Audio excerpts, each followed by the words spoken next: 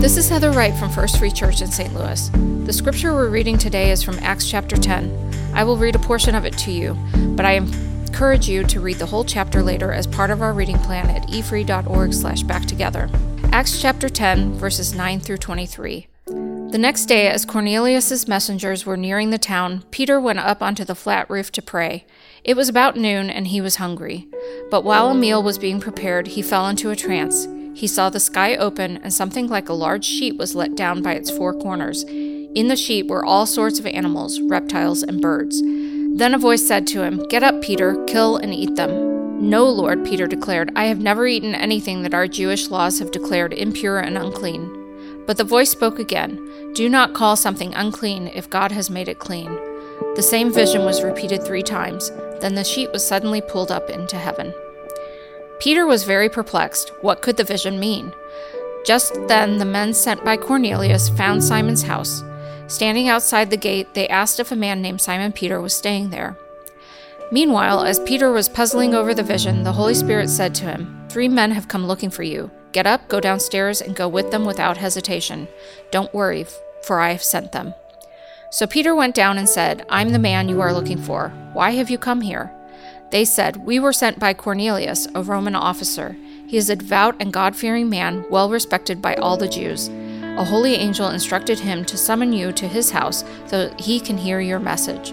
So Peter invited the men to stay for the night. The next day he went with them, accompanied by some of the brothers from Joppa. Take a few moments of quiet reflection to think about these questions. How did Peter's vision challenge his idea of who is part of God's family?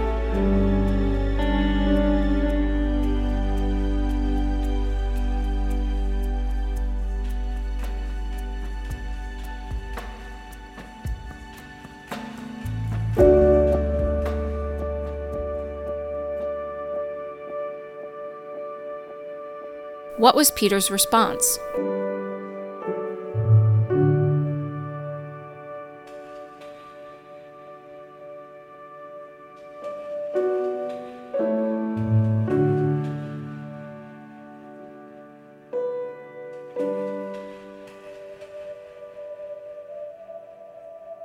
What can this tell us about who God wants us to share the gospel with?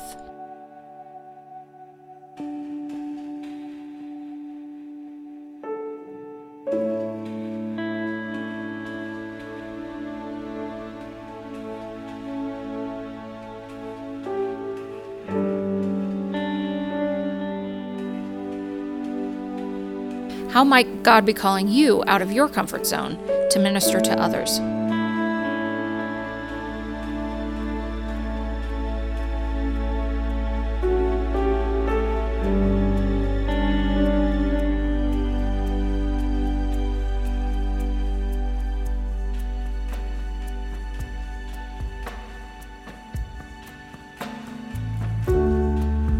Thanks for spending time in God's Word with us today. May God bless you for learning and following His Word.